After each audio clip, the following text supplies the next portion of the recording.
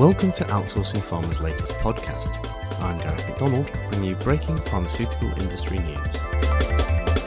UK software specialist Cysiv has launched Baseline Plus, a web platform designed to help pharmaceutical firms conduct observational studies and better understand how their products perform in the real world.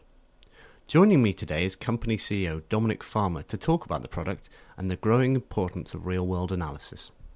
Dominic, to provide some context, when we talk about real-world observational studies, what do we mean?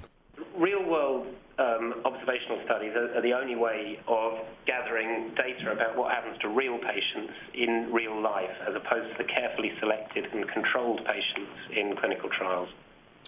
Okay, so in general terms, how does the approach to electronic data capture in such studies differ from pre-market trials? Data that's used in these types of studies is analysed and accessed continually. The studies themselves can't impose rules on how the patients behave, so the tools that you use to collect the data need to be able to provide a constant stream of meaningful data rather than waiting till the end of the study to be able to analyse it, and also need to be able to deal with situations where people aren't doing what the study tells them to, because the studies are non-interventional by definition. So when pharmaceutical firms choose an EDC solution for these types of studies, what are the critical factors? The three main factors are ease of use, control, and maximising communication opportunities. In terms of ease of use, it's underestimated in some senses, but it's really, really essential. The doctors that you're recruiting into the study are not expert system users like they are in clinical trials, and they have a lower ratio of patients per doctor than clinical trials tend to have. So it means that you've got potentially a high training burden per patient because of the ratio of investigators to patients, and that means potentially a high cost if your system is not easy to use.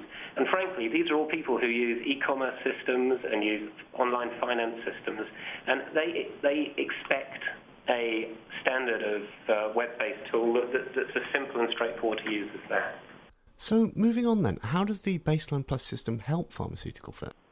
Yeah, we've designed it so that we can get data closed off after every data entry session, which means that you're able to access data in a validated way very, very early on in the study.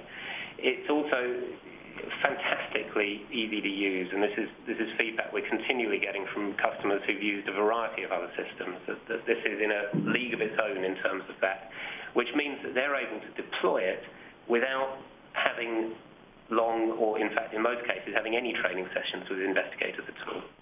How competitive is Cysiv's market for this sort of software at the moment? Well, in our experience, the majority of EDC systems on offer are migrated from clinical trial systems. And so we find ourselves in a very happy situation where we've got what we're seeing as a unique product specifically designed for observational studies that meets the needs of that market and provides the right levels of flexibility and response for a broadly deployed study. And finally then, what factors are going to drive demand for real-world patient data over the next few years? Well, there are a variety of factors, and the demand is growing already. It's really... The biggest driver is probably reimbursement at the moment, and with a much tougher reimbursement climate, the data that can be gathered for this sort of study is becoming essential. It's also used for outcomes research. It can form data that's used in risk-sharing arguments.